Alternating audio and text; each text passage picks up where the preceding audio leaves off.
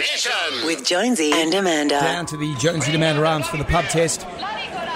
Washing new undies before you wear them. Does it pass the pub test? Look, it's something that my mother's always told me I should do, but I've actually never done it. But when you read these details, experts are saying that putting on undies or bras straight from the packet or whenever you buy them can lead to swollen genitals, fungal infections, mastitis, skin irritations and infections for two reasons. One is the dyes and the chemicals that are involved in the processing and the packaging. Others are just the humans that have touched them along the way. Yeah.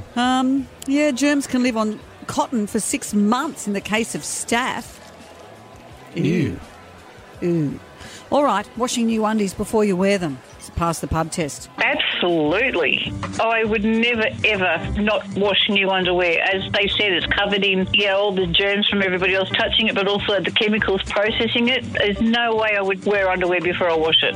Well, this is bizarre. This is the first time I've ever heard about it, so I need to think about it. I'll probably say yes. From now on, I will. I surely wash my undies, that's for sure, before I wear them. You know, I've never really thought about it that much before. Like, I guess I try and pick, the undies that the packaging looks nice and everything like that. So, surely nobody else would have tried them on, right? I don't know. I'm so pleased that this has been a pub test. If my kids are listening, now they can't say, oh, stop whinging at me. Wash your undies when you buy them. There you go. Wash your undies when you buy them. It's my favourite country song. Jonesy and Amanda's Jam Nation.